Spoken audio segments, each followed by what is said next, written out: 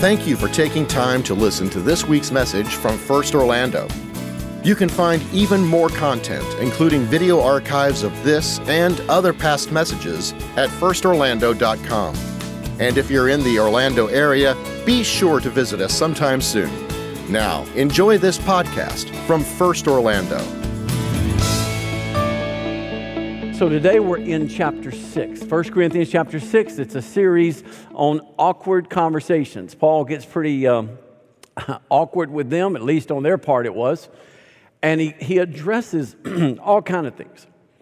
Today he's talking about lawsuits. So how many of you counted the number of commercials that you saw that was from an attorney, a local attorney? Did anybody get a count? I know a count because somebody took it upon themselves to count cable TV daytime only. You want to know the number? 70. 70 commercials. So we live in a world that's saturated with litigation. Okay? I mean, it's everywhere. Paul says, hold up, hang on. How many of you are attorneys in the room? I want to see your hand. All right. Come on, don't be afraid to lift your hand. Thank you, thank you. There's a bunch in the balcony. I wonder why. I don't know why they set up there today.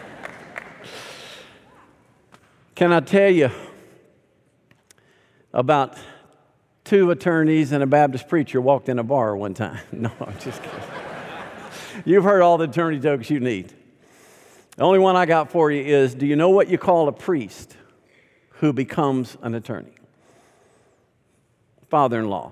Okay, so when you read this, you can't read it through the lens of what you do. Let me tell you why. Here's some caveats. Number one, God is not against law, and He's not against a court system. He created it. He made one of the most elaborate systems for justice when the people were still nomads in the wilderness. God is a God of justice. So you can't possibly read these and think, well, no, we should reject anything that has to do with the court system of this world. No. Paul actually appealed to the Roman law to be able to go to Rome. Paul used his Roman citizenship whenever it came in handy for the gospel's sake. He's not anti-law. He's not anti-court.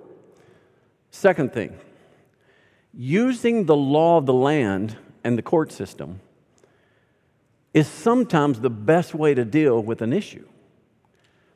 This does not address when the issue involves an agency, an institution, a government. It doesn't talk about that. And so don't make it say what it doesn't say. It's very, very limited, and it's very clear what he's talking about. There are times when it is appropriate, obviously. And even it doesn't mention legal issues with non-Christians. Okay? These are all believers that he's going to be describing.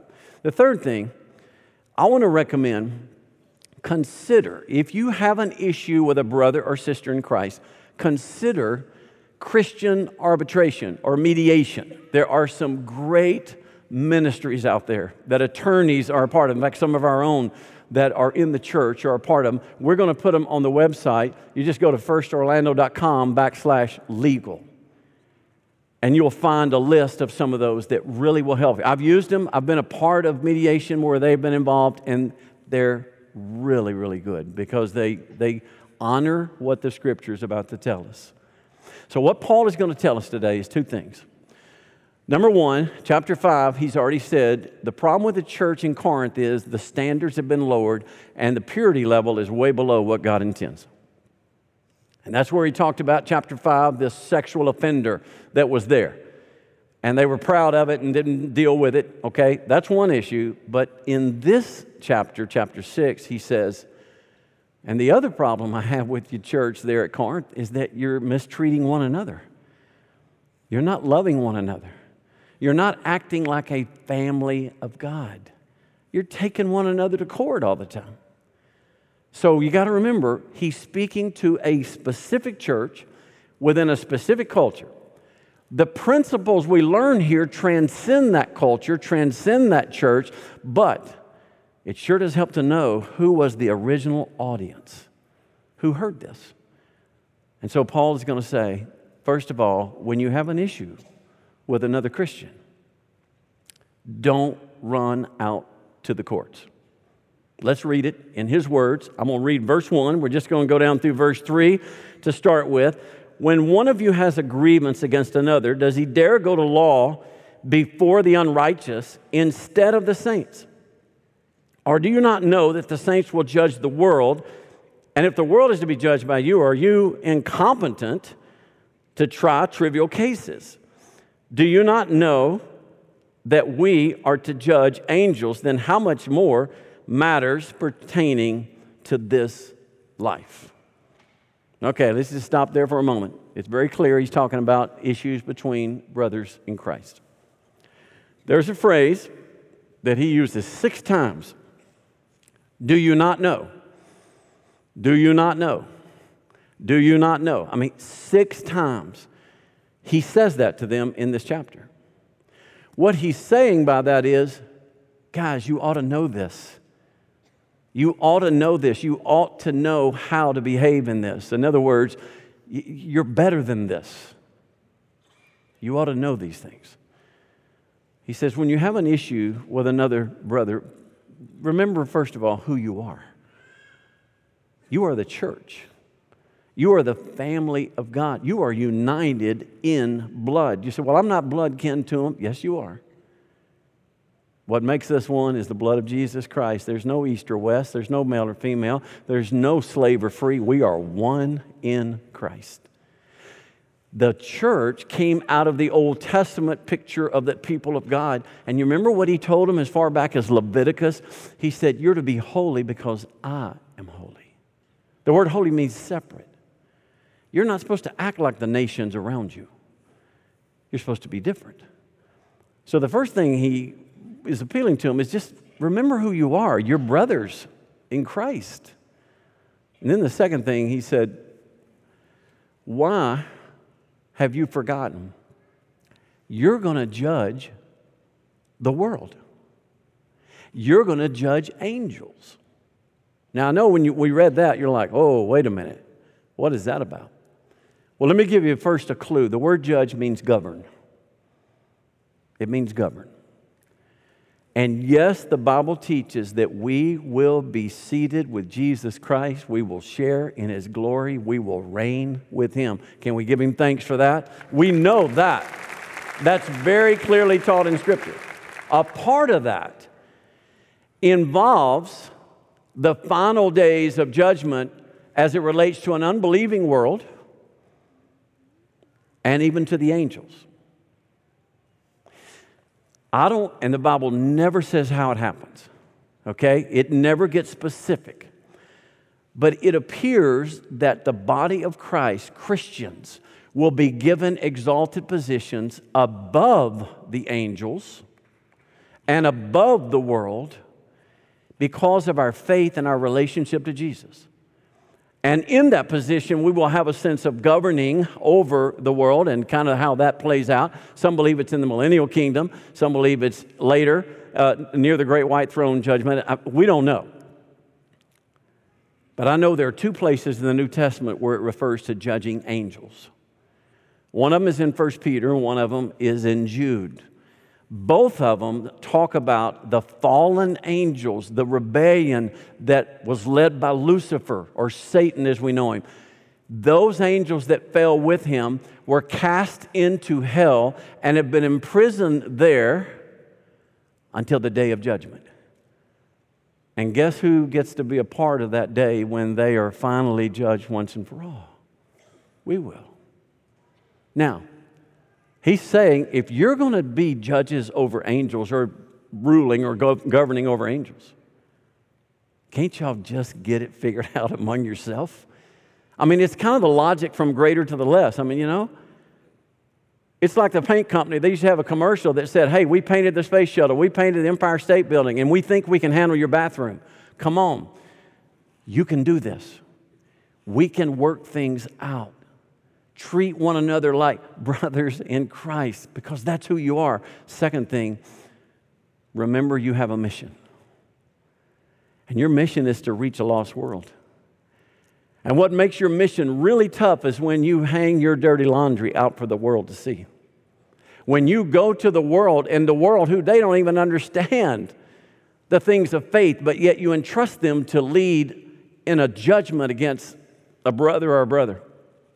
So Paul is saying, no, that's not the way you should do it. Let's read the next few verses, verse 4 through 8. He says, so if you have cases, why don't you lay them before those who have no standing in the church? I say this to your shame. Can it be that there is no one among you wise enough to settle a dispute between the brothers, but brother goes to law against another brother, and that before unbelievers? To have lawsuits at all with one another is already a defeat for you. Why not rather suffer wrong? Why not rather be defrauded? But you yourselves wrong and defraud even your own brothers. So the first thing he says is that the world doesn't understand your faith. It doesn't understand why you do what you do, and it's not going to be able to understand motives. And more importantly than that, you need to have a witness. So yes, you have a legal right to take anything to the court systems of this world. But I would argue, according to Paul, you don't have a spiritual right. You have a legal right, but you don't have the spiritual prerogative to do that. And let me tell you why. You may win the suit, but you lose and the gospel loses. You lose and the gospel loses. So Paul even got to this point and said, hey, why don't you just go ahead and be defrauded? Why don't you just suffer the wrong? And I want to refer you to those last verses. Why not rather be defrauded, but you yourselves wrong and defraud even your own brother? Now, what is he talking about? Why not suffer wrong? Why not rather be defrauded? You know who he's talking about. He's talking about Jesus.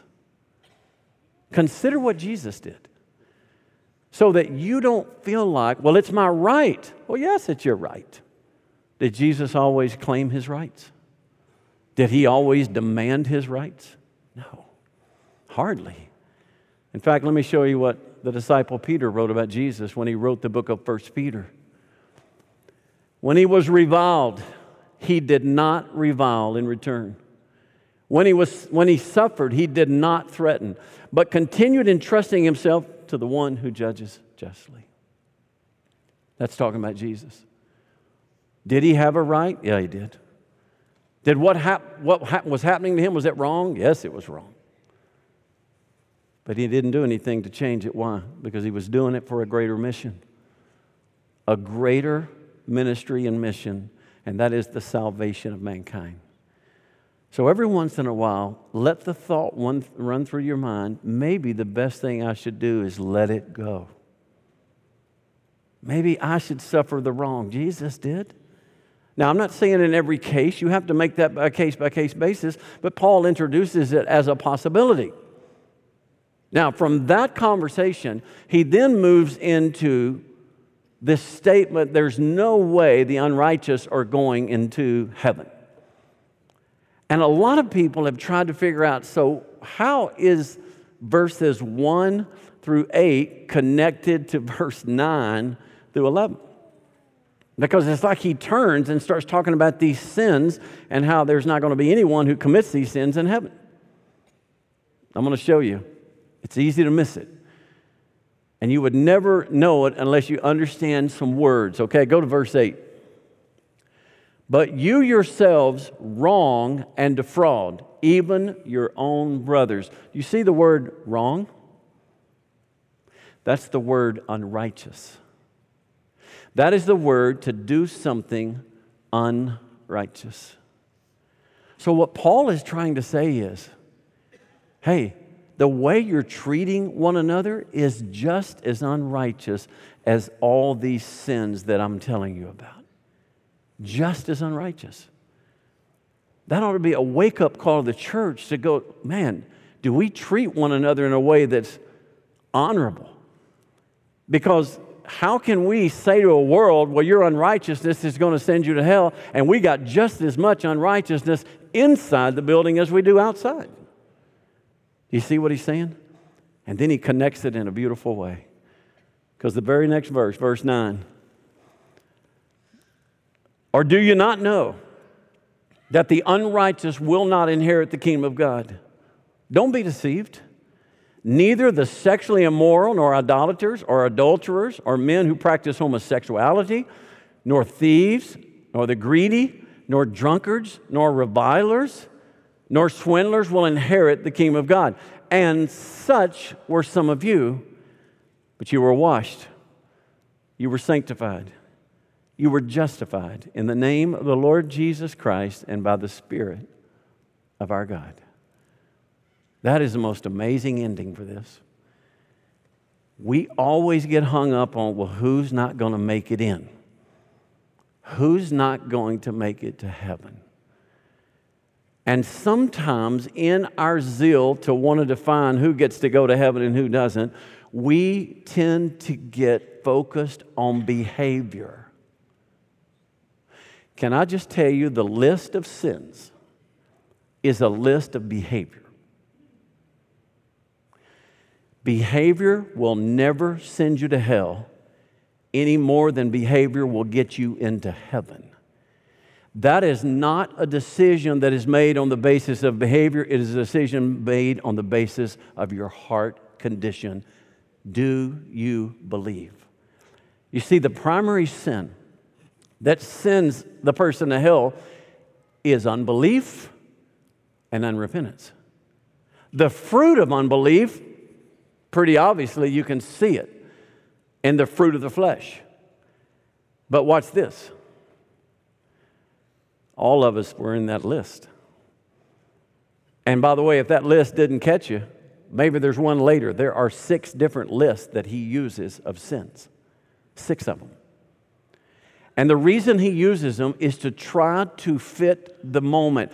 These churches, for example, the number one most often mentioned sin in the list that Paul gives of unrighteous behavior is this: sexual immorality. Now, sometimes he'll add the word adulterer. Sometimes he'll add the word homosexual. I mean, he'll add to it, but it's always the word porneia is in there. You want to take a wild guess why that might have been always? Out of 6 lists, it's mentioned 9 times. Do you remember where Corinth was? Corinth was sitting at the base of a mountain, and on that mountain was a temple to Aphrodite, and 1,000 prostitutes representing Aphrodite worked the streets of Corinth every day. And they became known because it was a way of worship. It was a way to be accepted in the society. You have sex with one of these prostitutes, and therefore you are going to be closer to the god Aphrodite. They lived with it. So Paul starts where we are, not where we should be. He starts with a world that's messed up, and he says sexually immoral. Now on this list, remember there are 6 lists. Do you know what the number 2 most often mentioned sin in the list is? Number 1 would be porneia or sexual immorality. You know what the number 2 most often mentioned? Gossiper, slanderer. It's the number 2. It's mentioned 5 times in 6 lists. But you know what's funny? I don't hear many sermons about gossipers going to hell. But I hear a lot of talk about homosexuals going to hell. I don't hear a lot of talk about adulterers going to hell. And I would tell you, there's more adulterers in this church than there are homosexuals. And the reason I know it is because they have come needing forgiveness and getting help to save their marriage, and by the grace of God, hallelujah, thank you, Jesus, He saved their marriage. But they will be honest and tell you, yes, I messed up. And that's not even to count those that are involved in pornography or those that walk around looking upon women with lust. I mean, that category would make it easily. So why do you think we pick certain sins? Why do we pick just certain ones out of the list? I'll tell you exactly why, because they're not ours. We always love to pick the sins that aren't ours. But the moment you start talking about slander and gossip and revilers, those stirring up dissension, oh wow, it gets quiet. It's not amen anymore, it's oh me. I mean, it just gets silent. But you got to see what Paul is saying.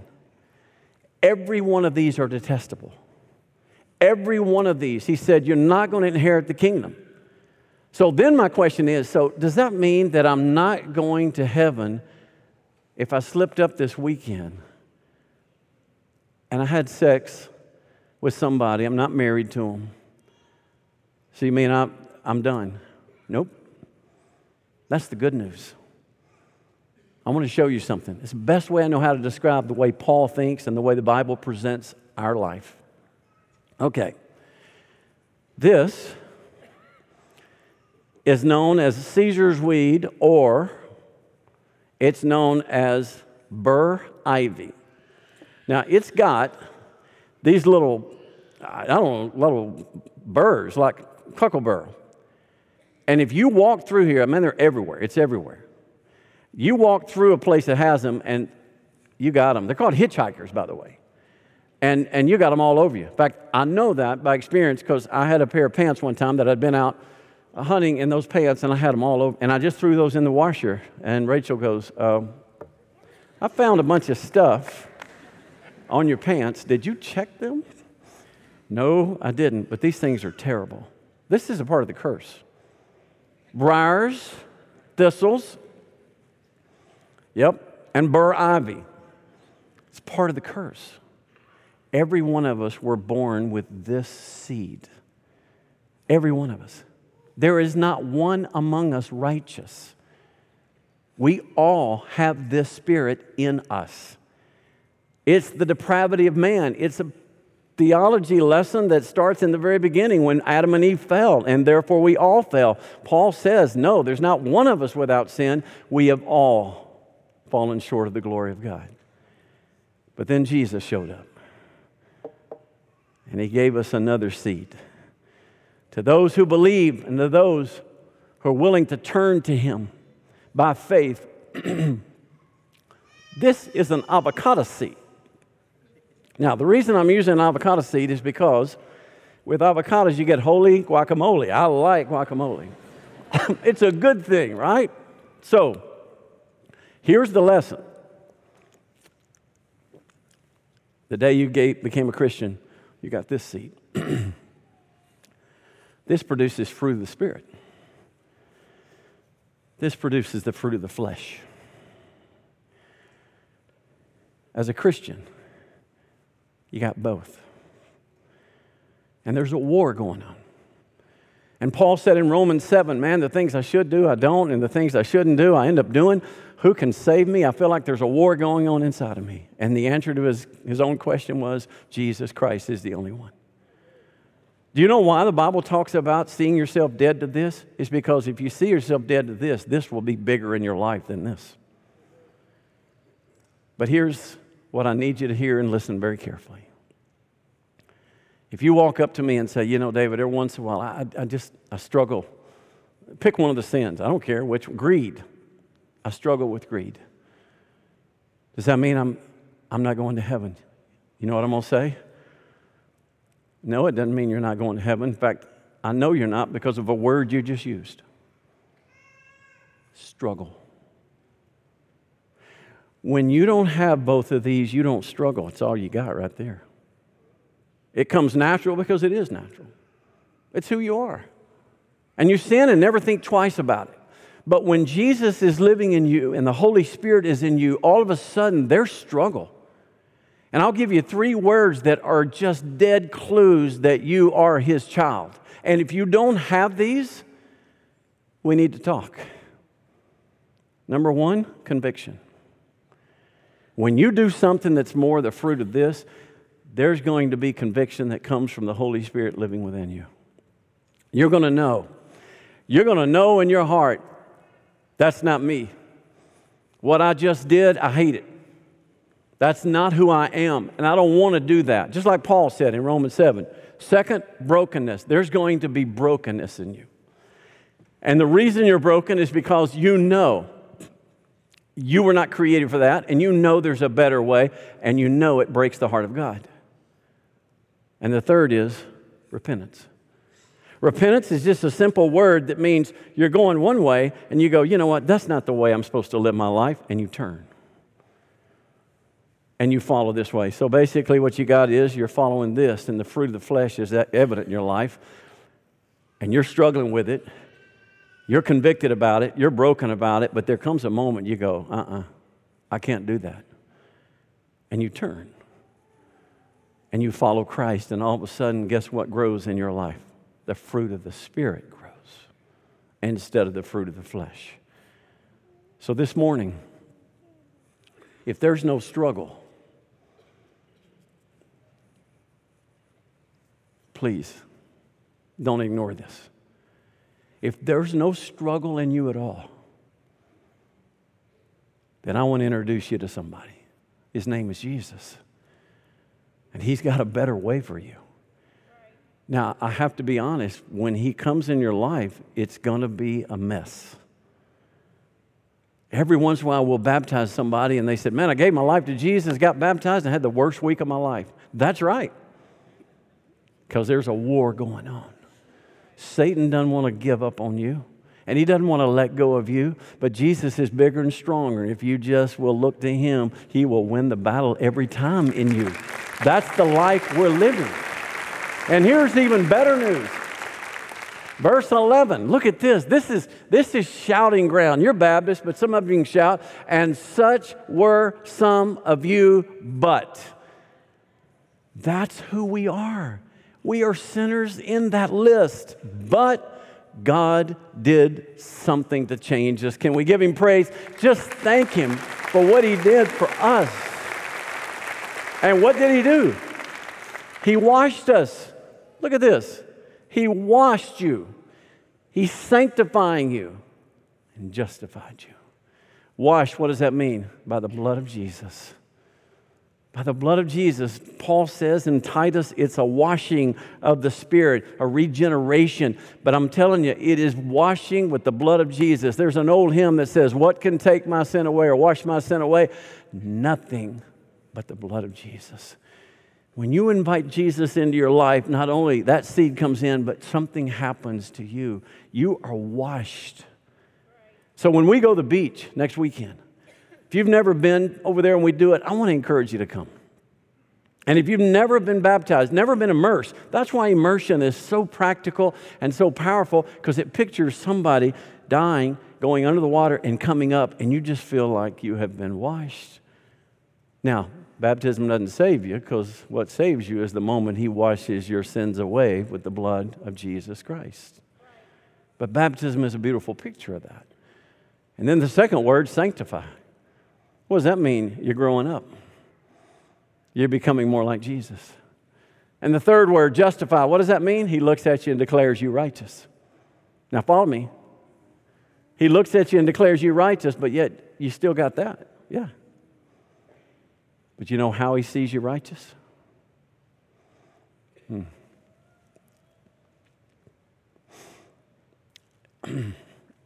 He covers you with the righteousness of Jesus Christ. And so the righteousness of Christ covers all that stuff. Kind of giving us a glimpse that one day, that's gone. One day we'll never have to deal with that again. He covers you with the righteousness of Christ. So when He sees you, He sees the righteousness of His Son, and you are declared righteous.